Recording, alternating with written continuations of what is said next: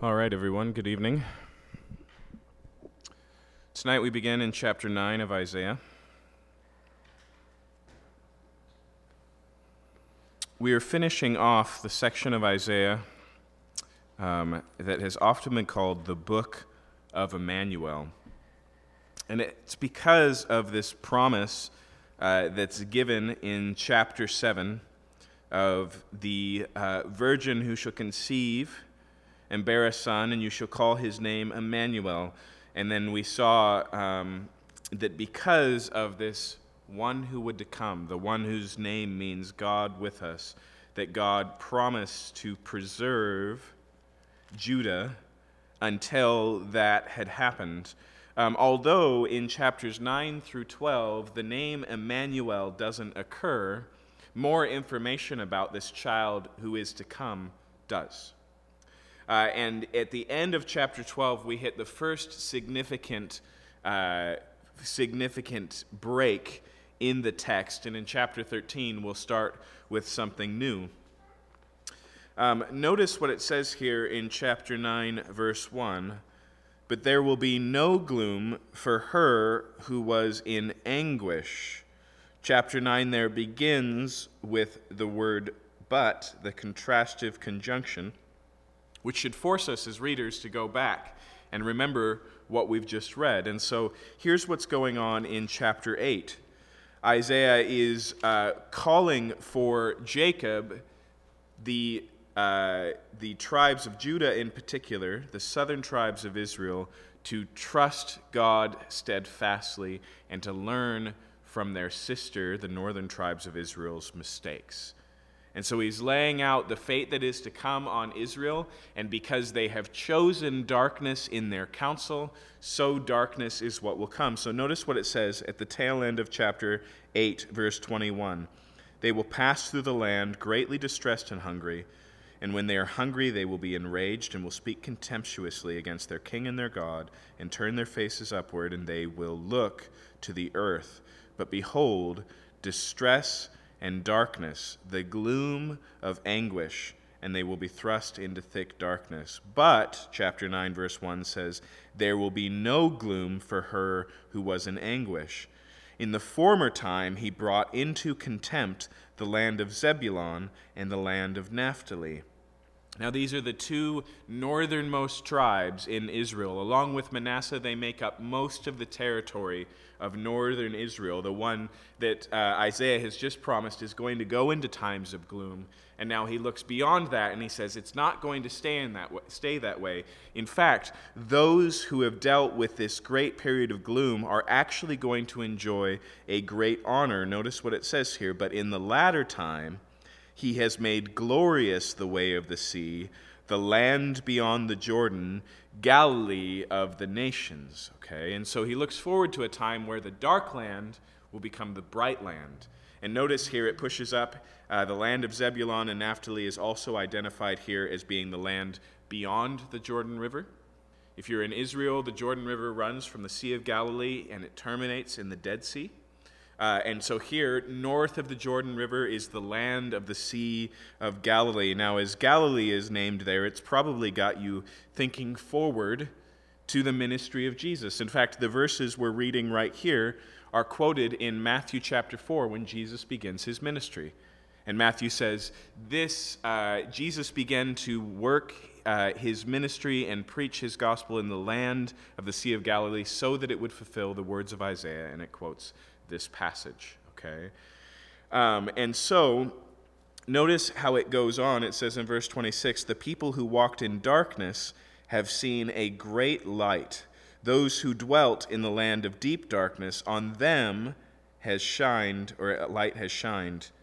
You have multiplied the nation. You have increased its joy. They rejoice before you as with joy at the harvest, as they are glad when they divide the spoil. So it looks forward to this time when light will dawn around the Sea of Galilee and sees it as a time of joy comparable to the joy of harvest, and then comparable in verse 4 to the joy of victory. It says, for the yoke of his burden and the staff of his shoulder, the rod of his oppressor you have broken, as on the day of Midian. And so although God's going to bring Israel, the northern tribes, into oppression, he's eventually going to break the yoke of that oppression, bring people back in to settle the land, and then there's going to be this light. In fact, notice it says the victory will be as on the day of Midian. Now, the victory of Midian is the story in Judges that involves Gideon. Gideon, Midian, they go together, okay? This is not just a chosen at random victory, because Israel's history is full of places where God intervenes and delivers them from their enemies. This is a particularly appropriate comparison. And I say that for a couple of reasons.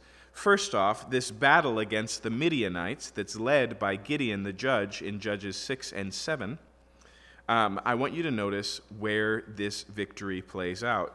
Judges chapter 6, verse 35 says, "And he sent messengers through all of Manasseh, and they were too called out to follow him. And he sent messengers to Asher, to Zebulun, and Naphtali, and they went up to meet them."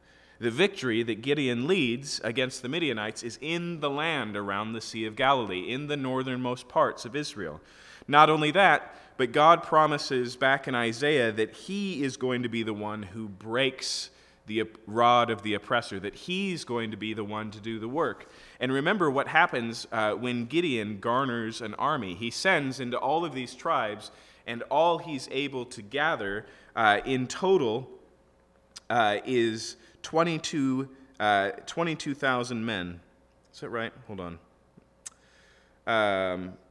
Anyways, God pares them down until there's only 300 left. But here's the reasoning God uses in verse 2 of chapter 7.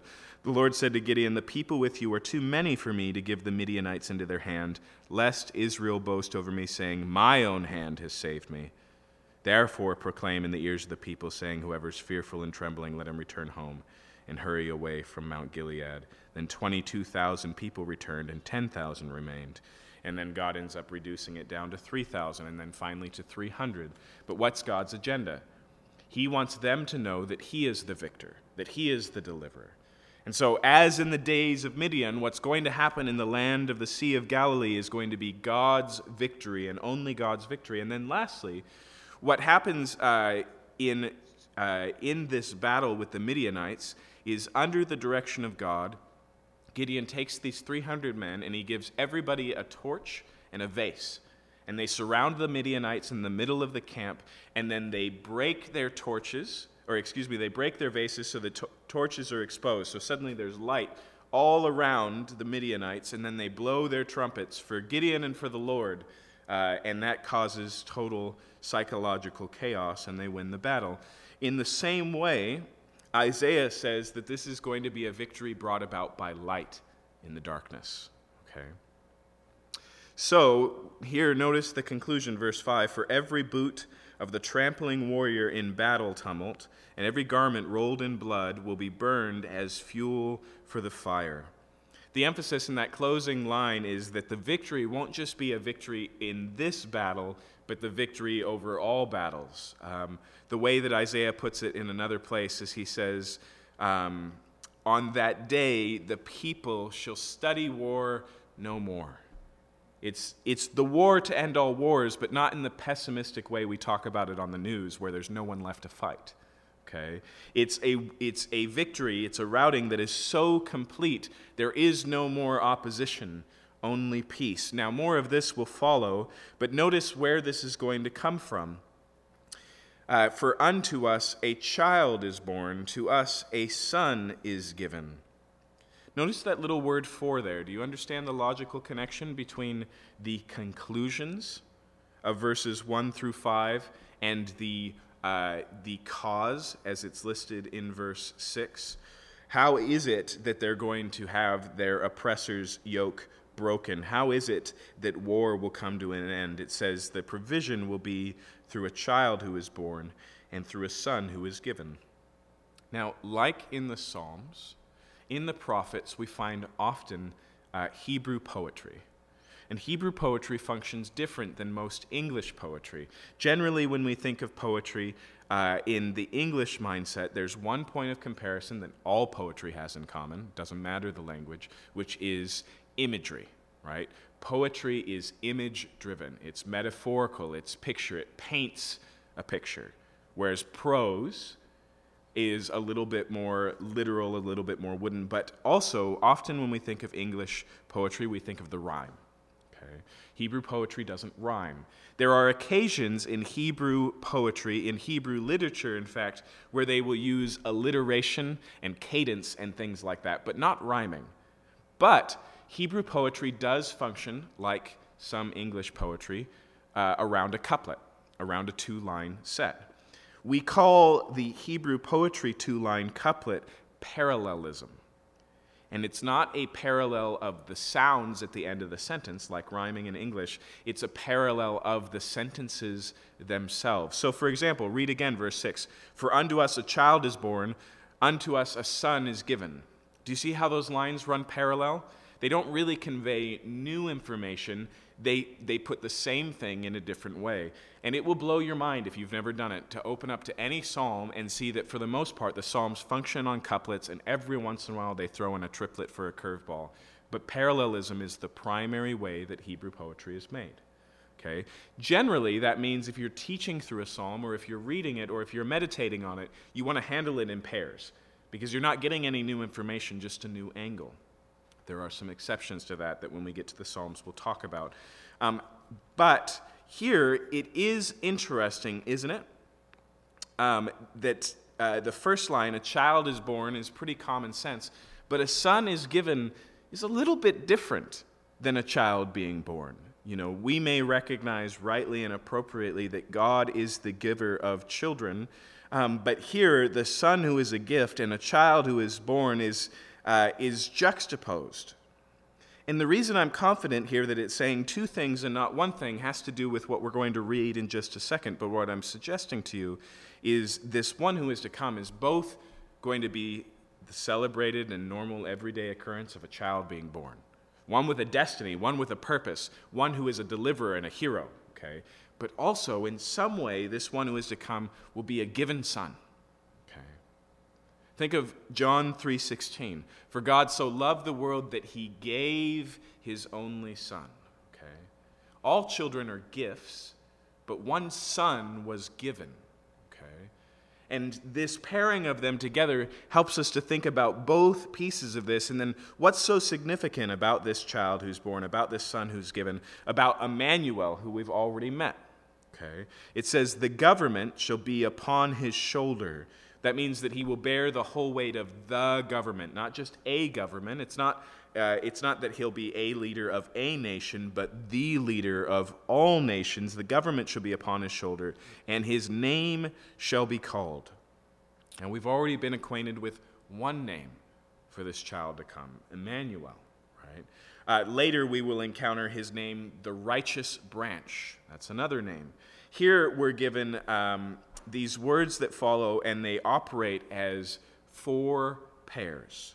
So he's given one name, singular, his name shall be called, but then we're given four pairs in the answers. Wonderful Counselor, Mighty God, Everlasting Father, Prince of Peace. Okay. Now, here's what's interesting.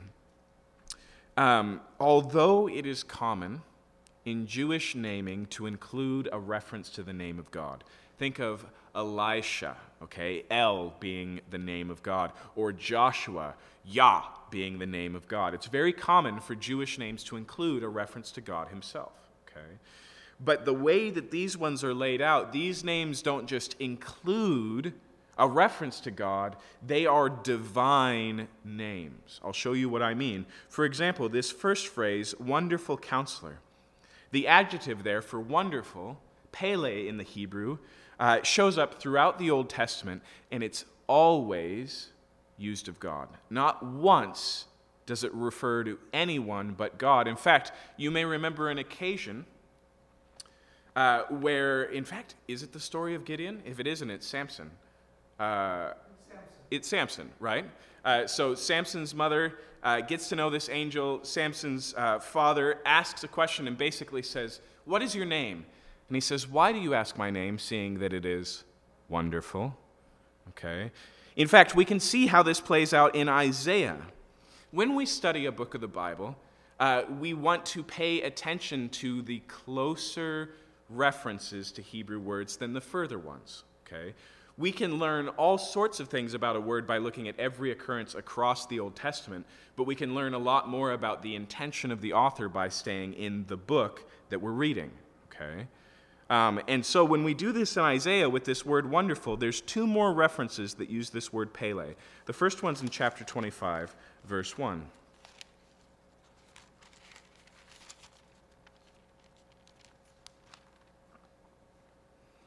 It says here in chapter 25, verse 1, O Lord, you are my God. I will exalt you. I will praise your name, for you have done wonderful things.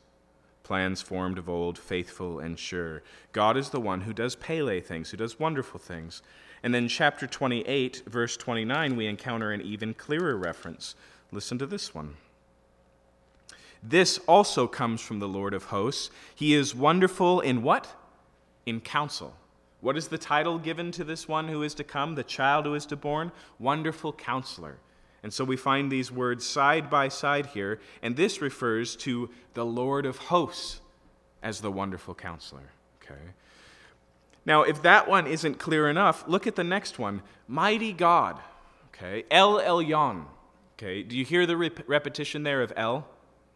Last week we talked about how holy, holy, holy, the triple holy, is an elevation of that concept. In the same way that Jesus said, truly, truly, I say unto you. Here in this name, mighty God, the description of God is effectively God-like God. Okay? It's a superlative. It's an emphasis by using the same word. In the same way as Wonderful Counselor, the way that Isaiah deals with the word mighty, you can have a mighty hero that's not divine. Okay? It's the God part of the name that's striking here. The mighty God, El Elyon, the God of all gods, is the name that's used here. But listen to how Isaiah uses it just a few chapters later. In fact, just one chapter later in chapter 10, verse 21. He says, a remnant will return, the remnant of Jacob, to who? To the mighty God. Okay. That's the same phrase there, El Elyon. Not only that, but there's also a New Testament reference that nails down this concept as seeing Jesus in this light. Listen to what it says in Titus chapter 2.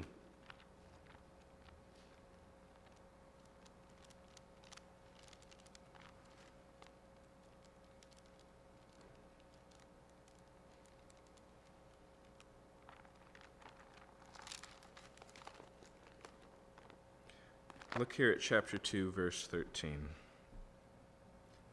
Speaking here of Jesus, in fact, let's go back to verse 11 for context. For the grace of God has appeared, bringing salvation for all people, training us to renounce ungodliness and worldly passions, to live self-controlled, upright, and godly lives in the present age, waiting for our blessed hope, the appearing of the glory of our great God and Savior Jesus Christ, who gave himself for us to redeem us from all lawlessness and to purify for himself a people for his own possession who are zealous for good works. And so here it identifies Jesus as our great God and Savior. Now, there are some who suggest, isn't that just pointing out that both God the Father and Jesus the Son are involved in salvation? Okay, now there's two real big problems with that.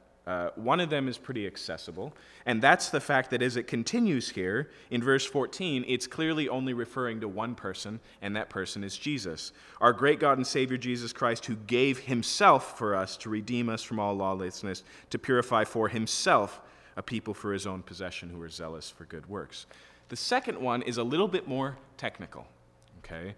During the abolitionist movement, one of the most significant abolitionists in our country, in Britain, was Granville Sharp.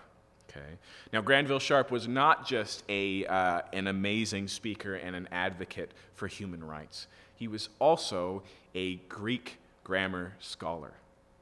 And he discovered what we now call the Granville Sharp rule, okay, which we will save the full development of for when we get to the New Testament because it becomes significant in a couple of places. But basically, when you take two nouns and tie them to one adjective and connect them with the Greek word and it's all in the singular, every single time it's two names for one reference.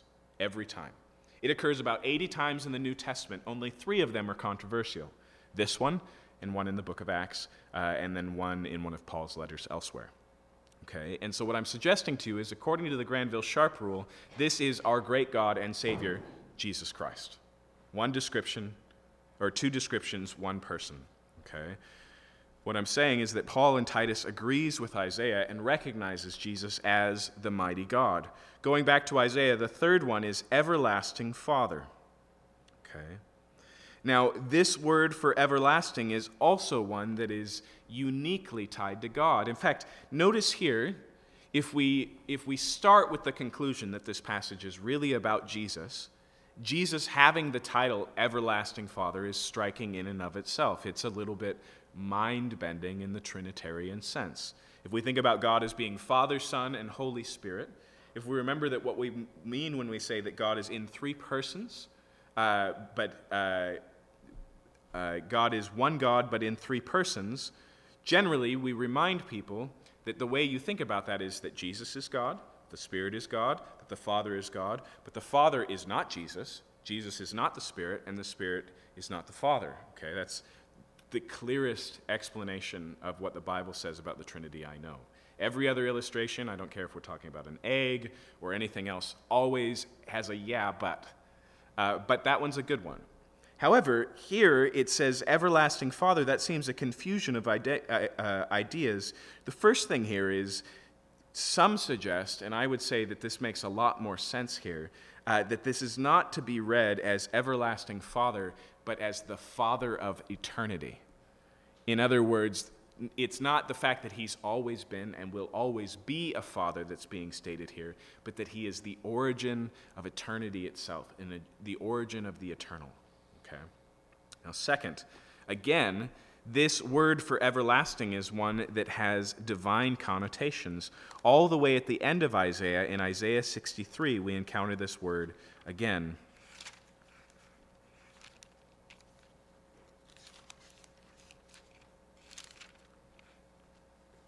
Look at chapter 63.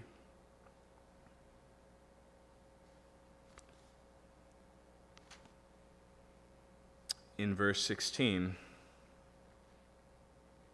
"For you are our Father, though Abraham does not know us, and Israel does not acknowledge us. You, O Lord, are our Father, our Redeemer. From old is your name." And that phrase there, from old, is the same one that's translated everlasting. So what is the name of the Father, the God of Israel here? The Father everlasting. Okay. What's striking, and what's been striking since chapter 7 about Emmanuel, is that he is God with us. And we see that reflected again in the titles. Even the last one, Prince of Peace, that's the only pairing here that can be applied generally, vocabulary-wise, to an average, normal human being. But again, in Isaiah, peace is identified with God himself. So, for example, just turn over to chapter 26. Twice we see the word peace used there. The first one is in verse 3. This one you may know if you're one to memorize biblical promises. It says in chapter 26, verse 3, "You keep him in perfect peace, whose mind is stayed on you, because he trusts in you." So God here is the origin of peace. And then notice in verse 12, "O Lord, you will ordain peace for us, for you have indeed done for us all our works." And so God is the ordainer of peace as well. Okay. And so these are striking names for a child who's going to be born. In fact, notice that his destiny is ultimate. Verse 7, "Of the increase of his government and of peace, there will be no end." Permanent, full, complete, uninterrupted on the throne of David and over his kingdom, to establish it and to uphold it with justice and with righteousness from this time forth and forevermore. And so it's a complete government. It's one that's built on justice and righteousness, and it's a permanent government. That's what's pictured of this son, of this child who is to come. And then notice it says, "The zeal of the Lord of hosts will do this." It's not going to be Israel's faithfulness or unfaithfulness that does this. It's not going to be the desires or the needs of men that does this. It's going to be God's own zealousness, his own drive that will accomplish this. Okay. Now, one of the things that's really interesting when you read Isaiah just straight through, and you can do this in most chapters, but if you read the book through, you'll really see it, is that it swings towards these long-distance elements of hope, and then these present tense circumstances, sometimes where hope is needed, sometimes where judgment is inevitable. One of the challenges of reading all of the prophets is that they don't come with a timeline in the back that you can trace these things out. The oracles of the prophets are laid out and sometimes move between planes, move between timelines, move all over the place. But it often is arranged in such a way that they are juxtaposed. Do you know what I mean? And so the moves are there, they're present, but what we should do is hold them together as points of comparison, points of contrast, sometimes points of hope. Okay? And so notice what comes next in verse 8.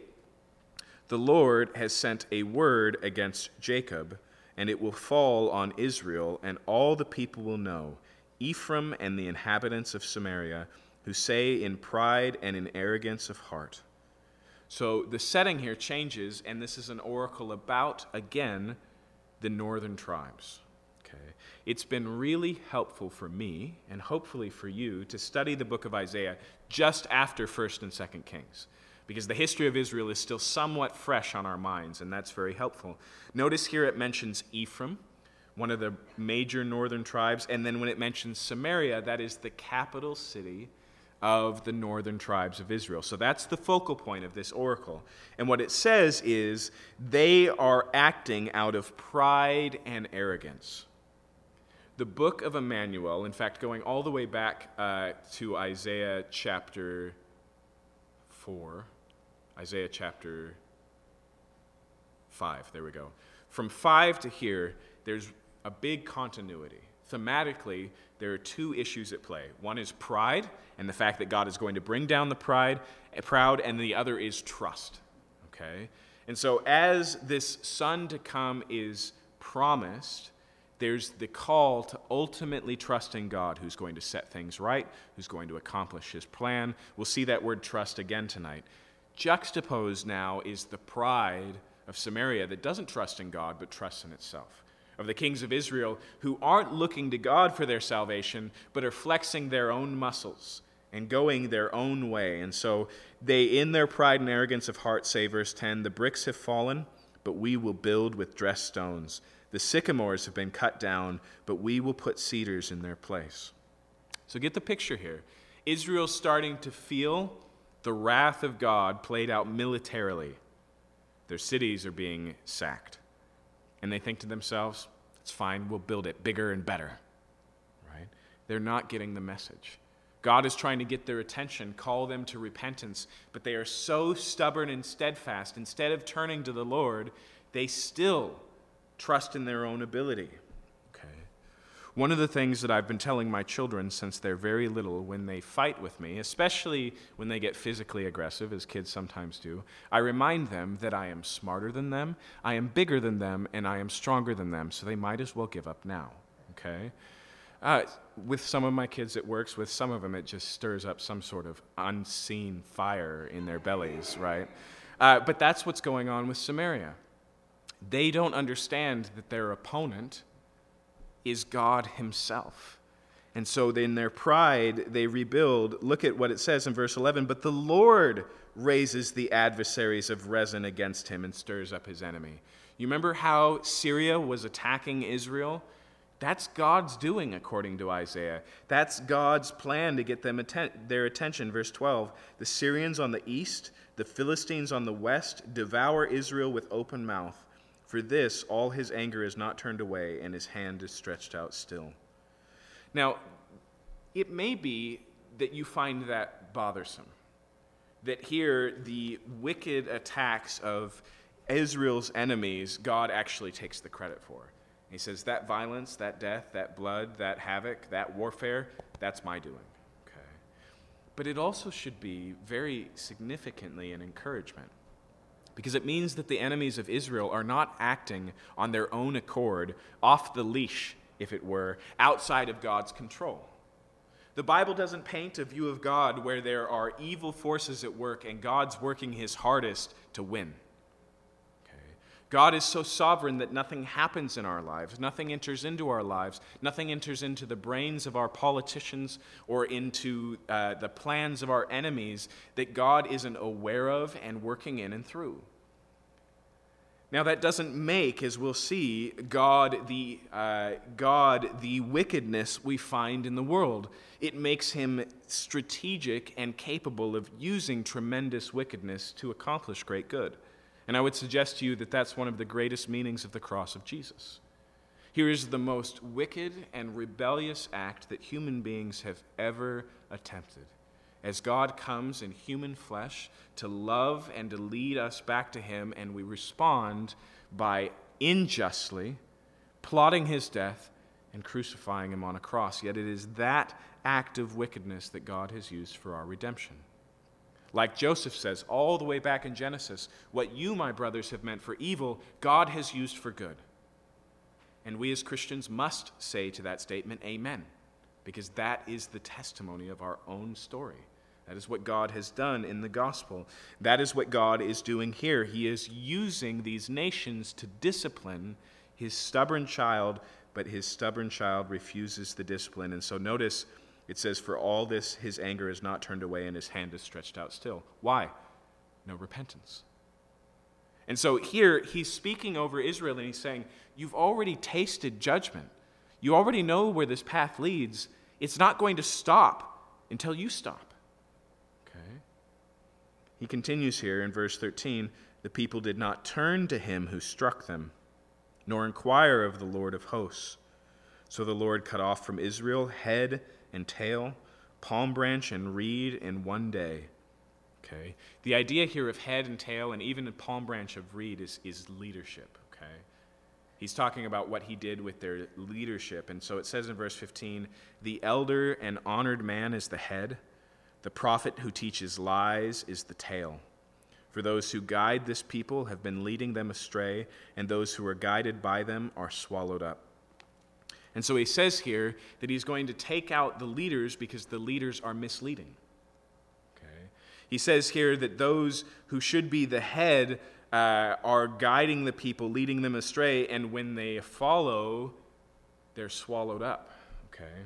This is very similar to what Jesus says in Matthew 15:14 when he rebukes the religious leaders of his day as being the blind who are leading the blind.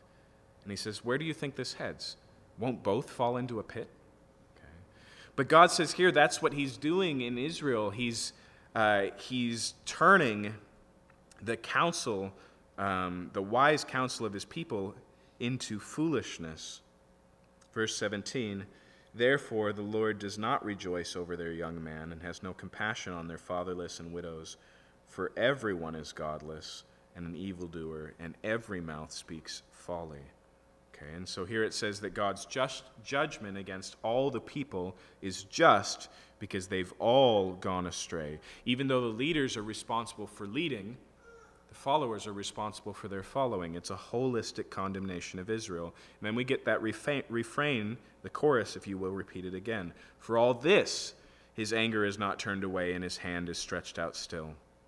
For wickedness burns like a fire. It consumes briars and thorns. It kindles the thickets of the forest, and they roll upward in a column of smoke. Isaiah looks over Israel, and he uses this metaphor of fire in the place of wickedness. And he says, the whole nation is burning. It's all going up in smoke. It's full of evil. Verse 19, through the wrath of the Lord of hosts, the land is scorched, and the people are like fuel for the fire. No one spares another. They slice meat on the right, but are still hungry. They devour on the left, but are not satisfied. Each devours the flesh of his own arm. Manasseh devours Ephraim, and Ephraim devours Manasseh. Together they are against Judah. For all this, his anger is not turned away, and his hand is stretched out still. Things are getting worse and worse, and so the response to the fire of wickedness is the fire of judgment. In chapter 10, verse 1, we get a shift in gears. Okay? Remember that Isaiah's primary audience is not Israel, not the northern tribes, but Judah.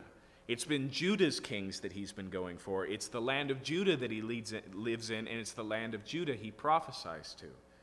But imagine, and you should always do this with the written prophets, imagine standing in the audience, say in Jerusalem, and Isaiah is standing on the street and he's preaching this message.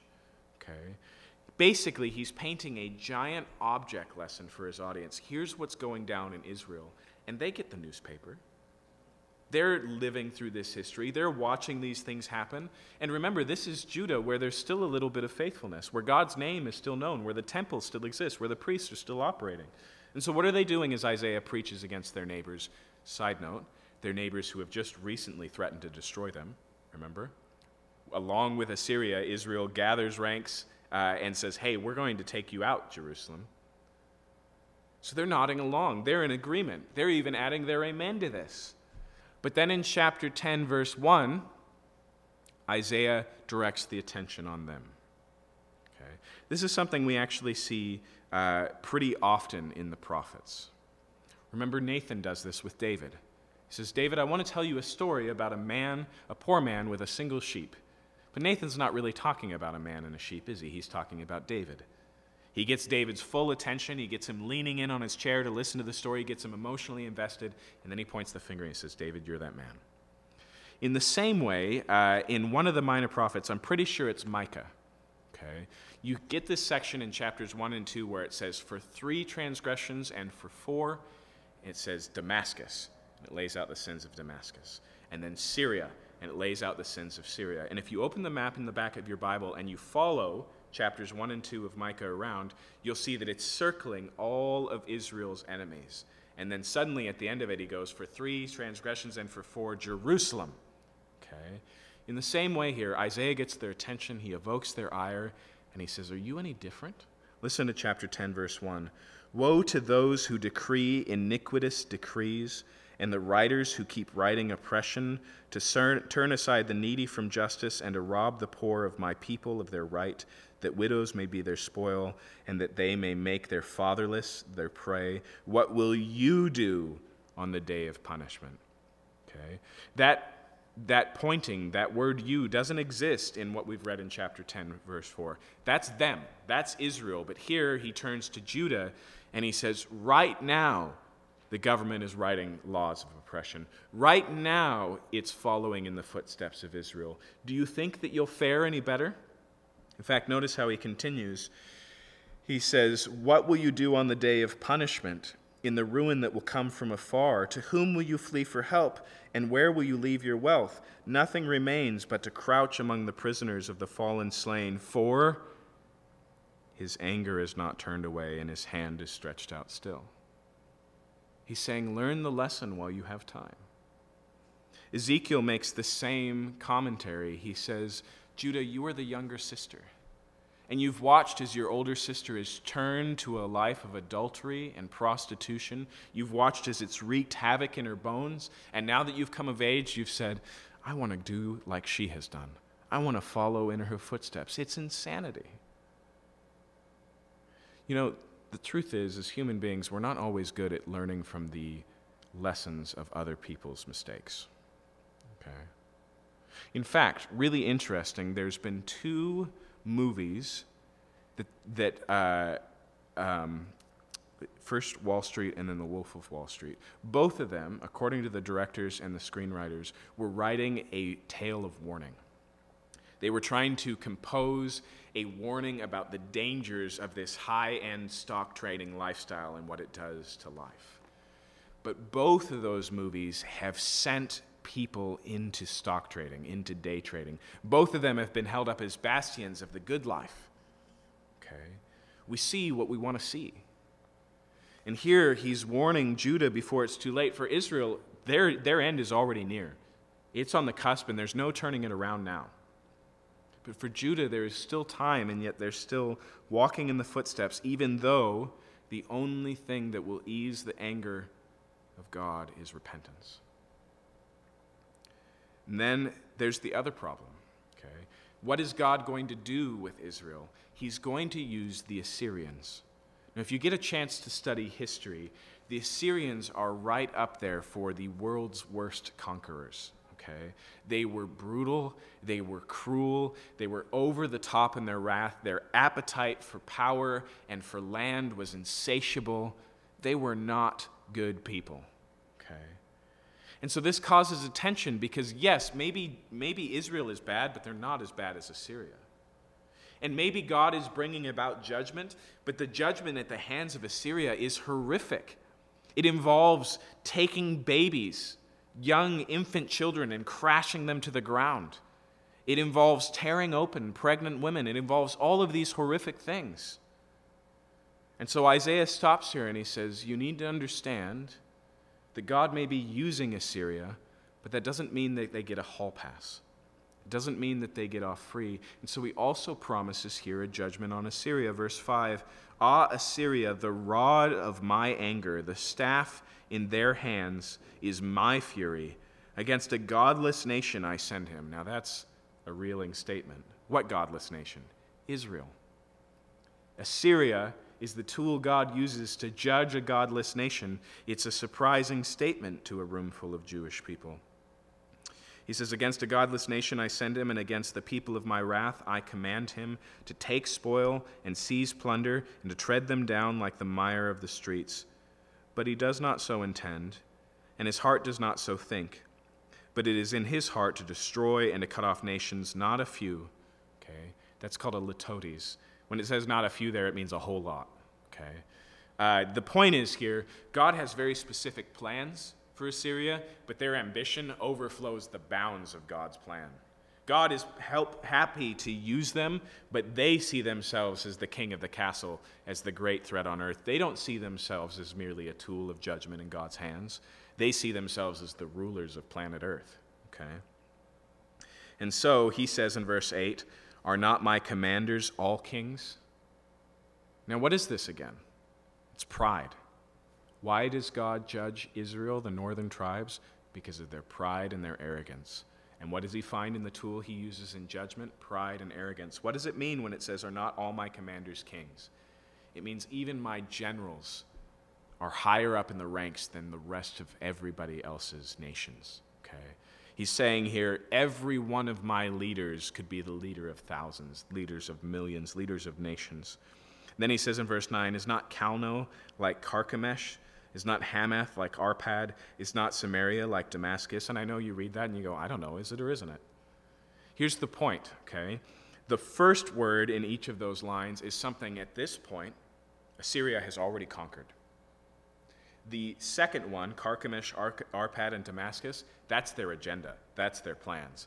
They're saying one's like another. We conquered these, we will conquer those.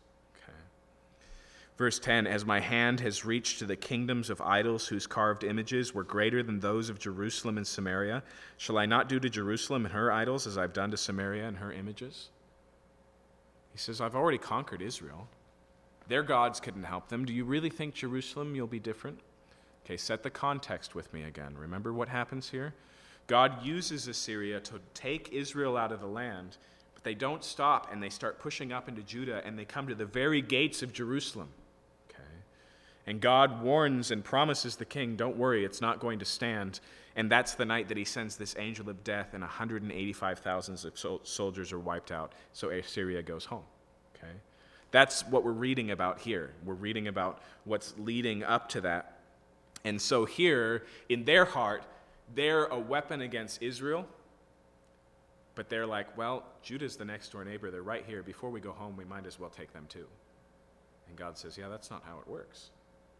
That's where the line is drawn. And so verse 12, when the Lord has finished all his work on Mount Zion and on Jerusalem, he will punish the speech and the arrogant heart of the king of Assyria for the boastful look in his eyes. For he says, by the strength of my hand I have done it, by my wisdom, for I have understanding. I remove the boundaries of the people and plunder their treasures. Like a bull I bring down those who sit on thrones. My hand is found like a nest, the wealth of the peoples. As one gathers eggs, I have been forsaken, so I have gathered all the earth. Okay, so get the picture here. He says, the nations, it's just like when you come across a nest in the forest, and I'm just reaching in and taking the eggs for myself. Okay, There's no threat here. The reason why we can do that as human beings, it's like an Alice in Wonderland, right? When the bird nest and the bird keeps calling her a serpent, and she's just way too big for the bird to do anything about. Okay, that's how he sees himself. He is the only man among just birds that are helpless to stop him from plundering their nests. He says, "So I've gathered all the earth, and there was none that moved a wing or opened a mouth or chirped. Nobody can stand against me." And then here's the criticism from the mouth of Isaiah. "Shall the axe boast over him who hews with it, or the saw magnify himself against him who wields it?" Imagine the scalpel of a brilliant surgeon, somebody who's accomplished the impossible on the operating table time and time again. And one morning, the scalpel, which has somehow become sentient, thinks to itself, "You know what? I am amazing. I don't need that doctor. I'm going to start my own practice." Okay? That's the criticism that's going on here. They're just an axe. An axe doesn't feel great because it chopped down a tree because it didn't even have any strength in it. It's just wielded by the strong one. It's swung by the powerful one. He continues here, he says, "As if a rod should wield him who lifts it, or as if a staff should lift him who is not wood." It's not the axe that picks up the lumberjack. It's the other way around. "Therefore," verse 16, "the Lord God of hosts will send wasting sickness among his stout warriors, and under his glory a burning will be kindled like the burning of fire. The light of Israel will become a fire, and his Holy One a flame, and it will burn and devour his thorns and briars in one day." Okay? And this is what God does in the wiping out of the 185,000 under Sennacherib. "The glory of his forest and of his fruitful land, the Lord will destroy both soul and body, and it will be as when a sick man wastes away. The remnant of the trees of his forest will be so few that a child can write them down." Okay. Now it's using here this picture of a forest to talk about his soldiers. And he's saying all that will be left standing, you can count on one hand like a toddler. Okay. That's the imagery there. And then notice verse 20, it says, "In that day." Now we've talked about prophetic telescoping before. Okay. Think of a spyglass and how the lenses of a spyglass are extended, and there's one at the front, there's one at the end, and there's one in the middle. But when you collapse it, they're all next to each other. Okay? In the same way here, the prophets sometimes jump the timeline, and things look very close, but they're actually far apart. That's clearly what's going on here. In fact, when we read in verse 20, "in that day," that's prophetic language that points beyond the day that it's talking about, which is confusing because when we read it in English, we go, okay, and the day that you wipe out all the soldiers, in that day? It's like, no, that day. I'm talking about that day, the day. Okay? In that day, the remnant of Israel and the survivors of the house of Jacob will no more lean on him who struck them, but will lean on the Lord, the Holy One of Israel, in truth. So he's looking forward here, and it says here they're not going to lean on him who struck him. Here's what happens. God delivers Judah, but in the midst of it, Judah cries out for Assyria and basically tries to get them on their side. And what happens is Judah then comes under the tax system of the Assyrians. He becomes a tenant of Assyrian land, basically, a renter in the land of Judah. And it's terribly costly, okay? So God's looking forward to a time where they won't put themselves in this codependent, abusive relationship, but will trust the one they should have trusted all along. And then notice verse 21, "A remnant will return, the remnant of Jacob to the mighty God." Okay? Now, here again, we're jumping timelines. In Jerusalem, there's deliverance. They're not wiped out, but now he looks past when they will be taken out of the land, and now will return. He's moving way down the timeline here. A remnant will return, and then notice verse 22, "For though your people Israel be as the sand of the sea, only a remnant of them will return." As we've talked about before, this idea of remnant in Isaiah is positive and negative. It's negative in the fact that it's only a remnant. It's just the scraps. Okay? It's positive in the fact that there will assuredly be a remnant. Okay? It says here, "Only a remnant will return. Destruction is decreed, overflowing with righteousness." Verse 23, "For the Lord God of hosts will make a full end as decreed in the midst of the earth. Therefore, thus says the Lord God of hosts, O my people who dwell in Zion, be not afraid of the Assyrians when they strike with the rod and lift up their staff against you as the Egyptians did." Okay, do you see again why even though he jumps the timeline, he does it for a reason? He says one day this is all going to be over and Israel will still be standing, Assyria will not. therefore, today, don't be afraid of Assyria. Okay. It's like if you just found yourself to be too anxiety-riddled to read a suspense novel, and you decided you wanted to try it, and so you went, you know what I'm going to do? I'm going to read the last chapter first. I'm going to know that everything's okay. I'm going to, it's like watching, actually, it's a terrible example. I was going to say the Star Wars prequels. But that doesn't really end good because it's really a story about the bad guy, right? So you just have to watch his evolution. But here, it's like turning to the end of the book and going, oh, okay, this is how it's all going to play out.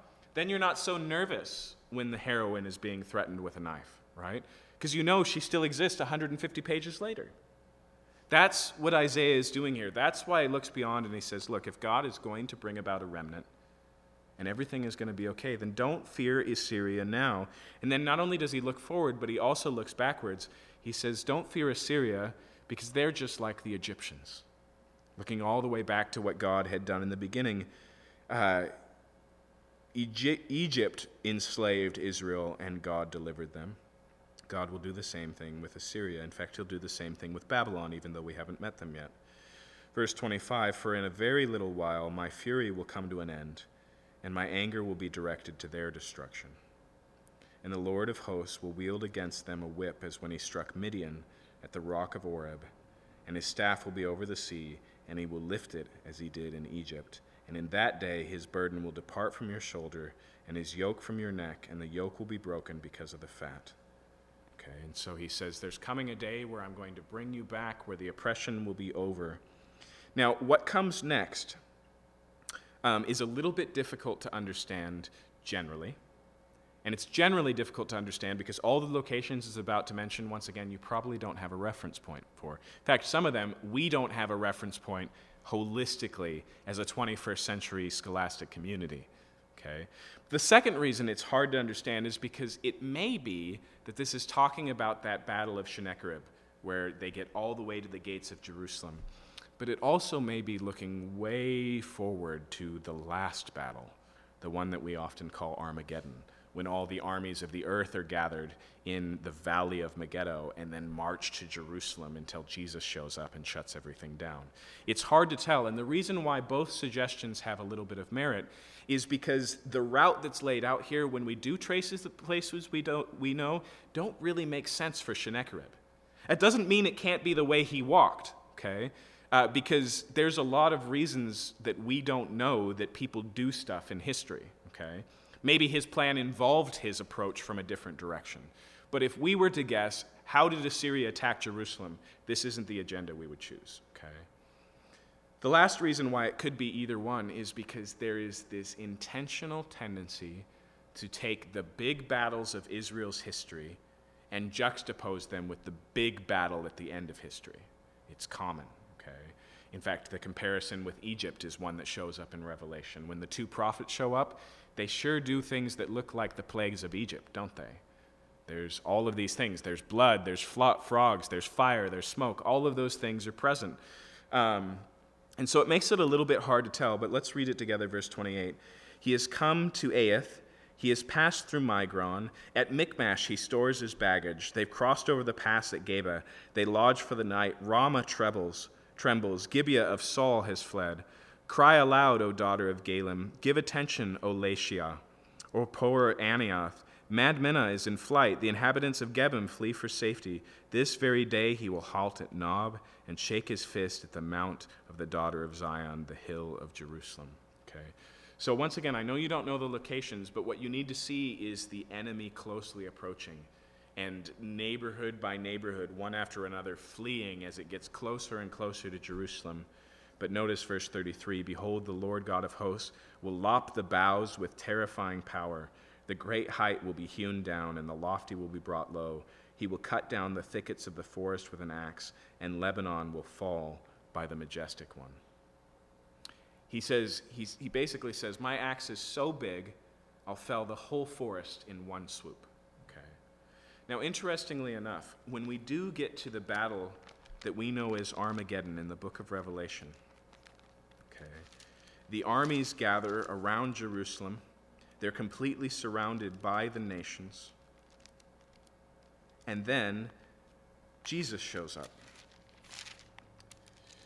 And it gives us a description of the battle, and that's what I want to read for you. And so in chapter 19, verse 11, it says, "Then, when Jerusalem surrounded, I saw heaven open, and behold, a white horse, and the one sitting on it is called Faithful and True. In righteousness he judges and makes war." And it goes on, and it describes Jesus, okay? And then there's this call that this angel makes to all the carrion birds to get ready for a feast, okay?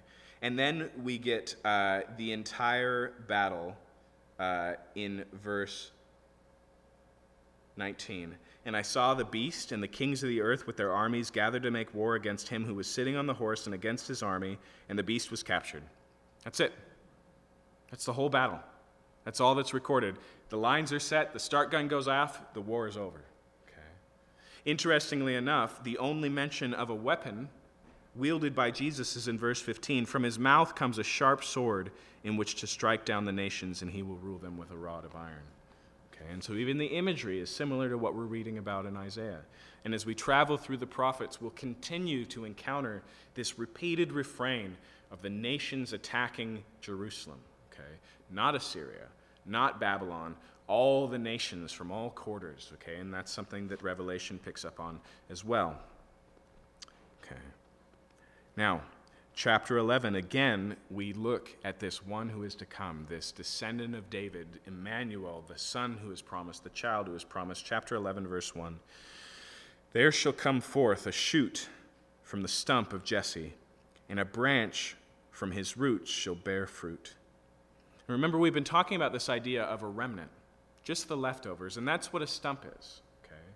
God basically says he's going to lop off the top of Assyria, but in the same way, he's only going to leave a stump of Israel left. And then, surprisingly, out of that stump is going to come life, a sprig that grows off what we call in a healthy tree a sucker, right? Because it just takes the nutrients from the main tree. But in this case, the main tree is a stump. Notice it doesn't say the stump of David. It says the stump of Jesse. Most scholars believe this is because if we talk about David, we think of wealth and power and glory. But when we talk about Jesse, we just talk about a poor farmer. Okay? The reference here is going to be when the family of David has fallen into quietude, into poverty, into unknown darkness. Then this is going to happen. And that's what happens with Jesus.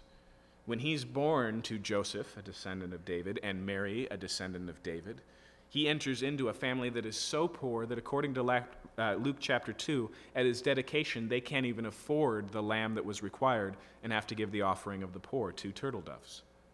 Okay. He grows up in Nazareth. Can anything good come of Nazareth? Right? This is far from the days of David, King David, but from this stump will come a branch, and that will be fruitful. And then notice verse 2, "The Spirit of the Lord shall rest upon him." Okay. Now, count with me. The spirit of wisdom and understanding, the spirit of counsel and might, the spirit of knowledge, and the fear of the Lord. We have 6 pairs, and then the heading, the Spirit of the Lord. Okay? And so there's a 7-fold description of the Spirit that will be upon the branch here. Interestingly enough, when we get to the book of Revelation and we encounter this personification of the Spirit in heaven, it's the 7 eyes, the spirit of the 7 eyes that roam the earth and exist in the throne. Okay, this number 7 is often associated with the Spirit.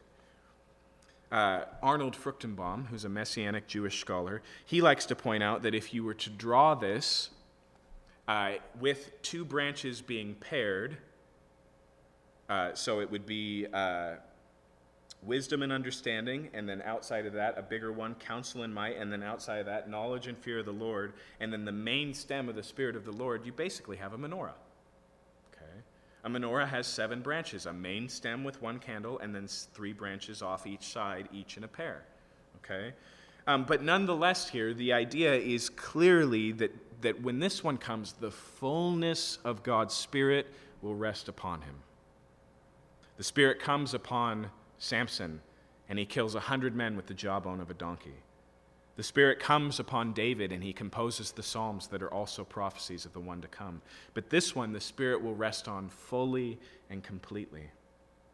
This is why it's significant when Jesus is baptized under John. And what is John told to look for? How will he know when the one he's been promising has arrived? You will see the Spirit descending in the form of a dove, and he will come to rest upon. And that's how you will know. And that's what happens as a voice speaks from heaven. This is my beloved Son, in whom I am well pleased, and the Spirit rests like a dove upon Jesus. And the word there, in Matthew anyways, means comes to rest on finally. Okay? Permanently, totally. And so here we're told that's what's going to happen with the righteous branch, the line of David. He's going to be fully more than David was. Verse 3, his delight shall be in the fear of the Lord. He shall not judge by what his eye sees, or decide disputes by what his ears hear. But with righteousness he shall judge the poor, and decide with equity for the meek of the earth. Do you see the contrast there? It's an interesting one, isn't it? It says here he will judge with equity and justice. Why? Because he won't judge merely by what he hears and sees. Okay. There's an implication here by Isaiah that injustice happens when we just pay attention to what we see and hear, when we leave it just to the natural, observable, eyewitness evidence of reality. Okay, that's honestly a little bit nerve-wracking, but if we were to just sit on the last 100 years of court cases, we would see how these things play out. That an eyewitness is sometimes just a greased palm, right?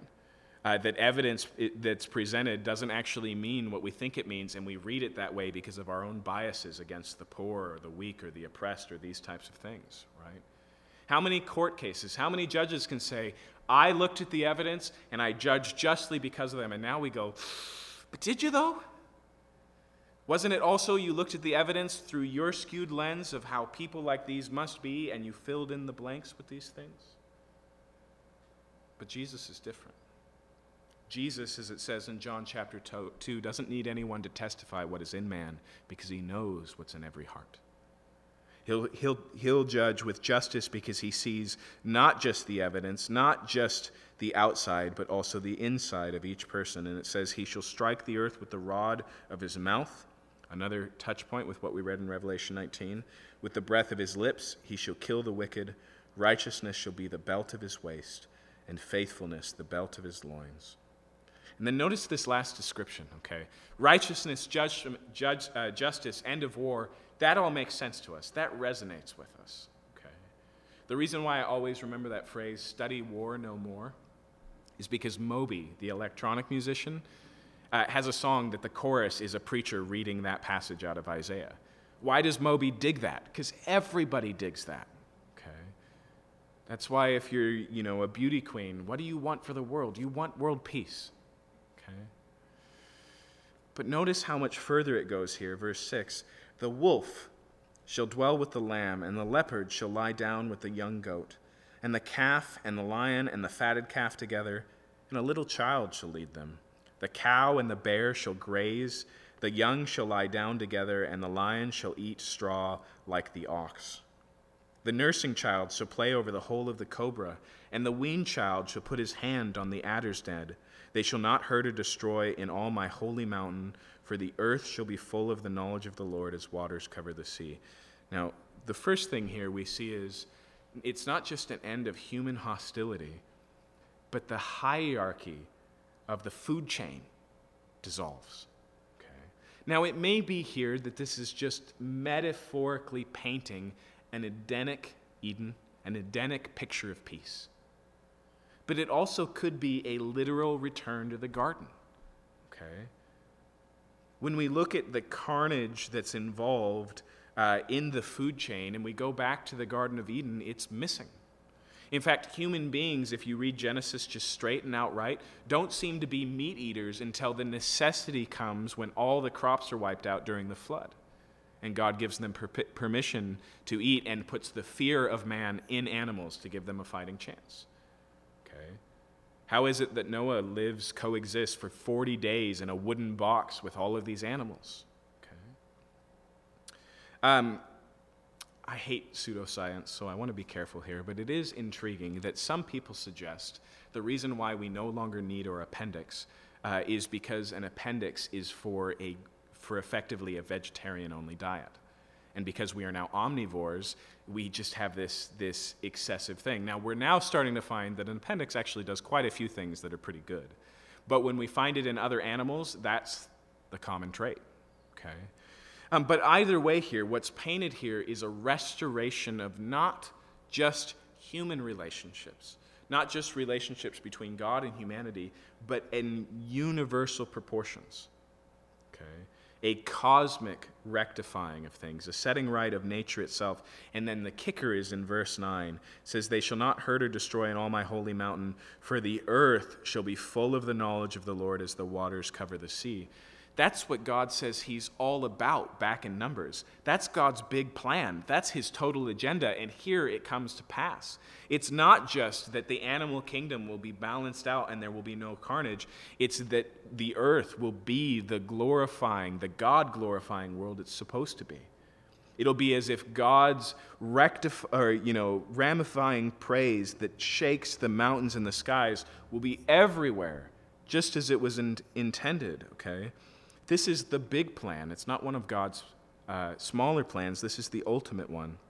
Verse 10, "In that day, the root of Jesse, who will stand as a signal for the peoples, of him shall the nations inquire, and his resting place shall be glorious." We've already read about this before. You remember last week or the week before when God said there's going to come a time where everyone will come to Zion to know of God. And they'll nudge each other and say, "Hey, let's go to Jerusalem and learn."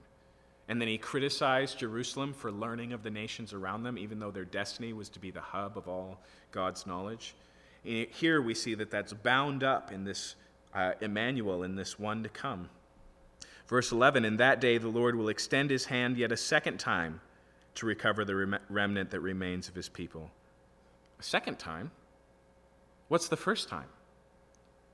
The first time in Isaiah's day is still to come. Israel's the northern tribes is about to be taken by Assyria. 150 years later, Jerusalem and Judea are taken by Babylon. They're going to be brought back a first time, but here he's looking way beyond that to a second time. Okay? A time that we've started to see happen in the 1940s as people are regathering in Israel, a time that's still to come. And then notice what it says here. He'll recover the remnant that remains of his people from Assyria, from Egypt, from Pathos, from Cush, from Elam, from Shinar, from Hamath, from the coastlands of the sea. Now, those are all areas right around Israel, but if you look at them, what you'll find is, Egypt and Cush. Cush we call Ethiopia, so that's south of Israel. Elam and Shinar, that's to the east. Hamath is to the north. And the coastlands of the sea, that's the Mediterranean Sea, that's to the west, okay? And so this is probably filling in from not saying the Jews are only going to be scattered to these nations around them, because side note, Babylon and Assyria are both further than this, okay? But from all directions, it's basically saying here, from all points of the compass, they're going to be regathered here. Verse 12, "He will raise a signal for the nations. He will assemble the banished of Israel and gather the dispersed of Judah from the four corners of the earth. The jealousy of Ephraim shall depart, and those who harass Judah shall be cut off. Ephraim shall not be jealous of Judah, and Judah shall not harass Ephraim." So what he says also is that Israel will be restored as one nation again. Remember, under Solomon's son Jeroboam and King Rehoboam, there's this split. And from that point, we have the 10 northern tribes under one king, and we have the 2.5 tribes under the other king. But he says, in those days, there will be one people, Israel. Verse 14, "But they shall swoop down on the shoulder of the Philistines in the west. Together they shall plunder the people of the east. They shall put their hand against Edom and Moab, and the Ammonites shall obey them. And the Lord will utterly destroy the tongue of the sea of Egypt and wave his hand over the river with his scorching breath." Okay? Whenever we get a reference in the Bible to the river, that's the Euphrates. Okay? And so here, the Euphrates he's going to scorch and strike it into 7 channels, and he will lead people across in sandals. Okay, basically what Isaiah is saying God is going to do here is he's going to reduce even the geographic barriers that would make it hard to get into Israel.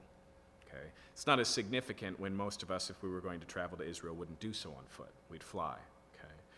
But Euphrates, once again, is a significant and long-standing historical river. In the Bible, it goes all the way back to the beginning. Like pre-flood, there was a Euphrates, and they saw this river after the flood and went, that must be the Euphrates because it's the big one. Okay, it's been a staple in history, and here he says he's going to dry it up so that you can, you know those little canals at the beach on the Oregon coast that you can just walk through? That's what it says it's going to be like. And then notice verse 16, there will be a highway from Assyria from the remnants of his people as there was for Israel when he came up from the land of Egypt. Now again, here we can see the metaphorical, right? Did God pave a road from Egypt to the promised land? No. But he made a way. He led them through the wilderness. He provided for them. He got every enemy and obstacle out of their way. It says in the same way God's going to bring the people back in that day. And then what we have in chapter 12 to close the book of Emmanuel in the first section in Isaiah is a psalm. Okay? If this is true, then worship. And remember that the things that Isaiah has laid out here are still to come for his audience. Okay, but they can worship now. A good deal of the worship we find in the Bible is future-oriented. Consider the songs in Revelation. We don't have to wait until the events of Revelation play out till we can sing those songs. We can sing them now. Okay, it's similar for Isaiah's audience here. And so if this is who God is, verse 1 of chapter 12, you will say in that day, I will give thanks to you, O Lord, for though you were angry with me, your anger turned away that you might comfort me. Behold, God is my salvation. I will trust and I will not be afraid, for the Lord God is my strength and my song. He has become my salvation. Now, Isaiah is quoting there. Do you know where the quotation is from? That's from the Song of Miriam in Exodus chapter 15, okay? These are the words of the victory when the Egyptians are destroyed at the Red Sea. And so he's making a touch point back here. And side note, Israel gets the message, because we also find this refrain repeated in Psalm 118, verse 14, okay? You probably know Psalm 118 because it's the one that comes up in the New Testament. The stone which the builders rejected has become the chief cornerstone, right? What's interesting about this occurrence in Psalm 118 is many scholars believe the composition of Psalm 118 was in the dedication of the replacement temple built in the days of Ezra. Now, wouldn't that make sense? Here Israel comes back into the land, they rebuild the temple, and as they write a song to dedicate the temple, they take Isaiah's promise here and they say, we resonate with that. God has proven himself to us. He's brought us back to the land just as he said. He's made a highway from Assyria and from Babylon and brought us back. Okay. Verse 3, with joy you will draw water from the wells of salvation. I don't know about you, but I love that metaphor, and not just because it's so joyful. With joy you will draw waters from the well of salvation, but also because water there and a well, that's a daily sustenance. It's not just, boom, God saves you, story over. It's a constant and available resource. He says basically here, you will find nourishment in the Lord. Consider again the words of the prophet Jeremiah in chapter 2. Jeremiah says, my people have committed two evils. They have forsaken me, the fountain of living water, and have made for themselves pots, broken pots that can hold no water. Basically, Jeremiah says, speaking for God, you have turned from the one source of all life and made for yourself false gods that can't satisfy. But here, in that day, we will understand the satisfaction that's offered in God, and we will drink of it daily. And, verse 4, you will say in that day, give thanks to the Lord. Okay. The first part is personal. I will give thanks to the Lord. Behold, you, God, have become my salvation. But here it says we will also call others to praise. Give thanks to the Lord, call upon his name, make known his deeds among the people, proclaim that his name is exalted. Sing praises to the Lord, for he has done gloriously. Let this be made known in all the earth. Do you see the outward trajectory of that? God has saved me, and so now I want it to be proclaimed. I want it to be sung about. I want his name to be proclaimed throughout all of the world. Okay. I was listening to a sermon of John Piper's that Harley sent me recently, And he was just distinguishing the difference between worship in the Old Testament and the New Testament. And he put it so simply. He said, look, when you look at the Old Testament worship, you see temples, you see garments, you see sacrifices, you see motions, hand motions. It's all described. But when we get to worship in the New Testament, there's zero description. No clothing, no location, no garments, no fabrics, no gold statues, no ark, no furniture, no nothing. And he said that's because in the Old Testament they have a come and see religion, but in the New Testament we have a go and tell religion. Do you see how Isaiah is pointing to that go and tell? It's a proclamation. It's going out into all the earth and wanting everyone to know that this is the God who delivers, that this is the God who saves. Verse 6, shout and sing for joy, O inhabitants of Zion, for great in your midst is the Holy One of Israel. Now again, to get to that point, there's a lot of ups and downs. There's judgment and justice, there's difficulty, there's despair. It's along this way that we get to Psalm 137, where Israel, while they're marching to Babylon in the hands of their captors, stop at a river to rest, and they say, hey, you've got an instrument there, why don't you sing? And they go, how can we sing? How can we possibly worship on a day like today? But the end of the story is guaranteed, and the climax makes all of the difficulties, makes all of it pale. It reminds me of what Paul says. He says, when I consider that the sufferings of this present time aren't worthy to be compared to the inestimable glory that is to come. That's the reality that he paints for Israel here. And again, for the faithful, for the remnant, who are going to live through all these things, who, like Hebrews says about many of the Old Testament people, will long for these days and never taste of it personally, they can still worship. They can still sing this song in truth. They can still drink from the wellspring of joy because God is this God, the one who saves. Let's pray.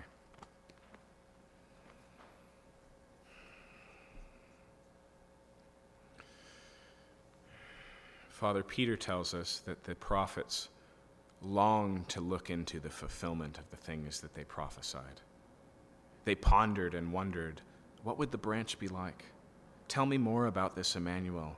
What does it mean that the Son is born and the child is given? How is it that the servant of the Lord is going to be despised and rejected and crucified, and yet will see his offspring and rejoice? And yet, Lord, we know the fullness and the fulfillment in Jesus Christ. We don't have to use the broad and mysterious and thought-provoking names. We can just call him Jesus. We can call him my Savior.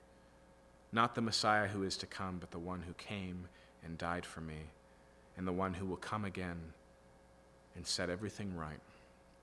The one who at the end of all time, every knee will bow and every tongue confess that Jesus Christ is Lord. And yet we get to know him now. And Father, we know that our life has all types of difficulty and danger and confusion and darkness, and sometimes, if we're honest, despair. But we also know the end of the story, and we know that the one we've entrusted all things to is faithful and true. And we know that the one who is promised is faithful and true. And we know that one day we will sing this song. One day we will sing the song of Revelation chapter 5 and the song of Revelation chapter 19. And that all of the songs of the end of time we will sing because everything you've said you would do and everything that you've said that you are and you will do. I pray, Lord, that we would be a people of hope. Hope is not about the things we are, the things we have, the things we see, for if we could see it, would not be hope at all. But at the same time, Lord, we know that this is a hope that will not disappoint. Because just like Isaiah encouraged the people, hey, remember Egypt. Paul in Romans chapter 5 says, hey, remember that while we were still sinners, Christ died for us.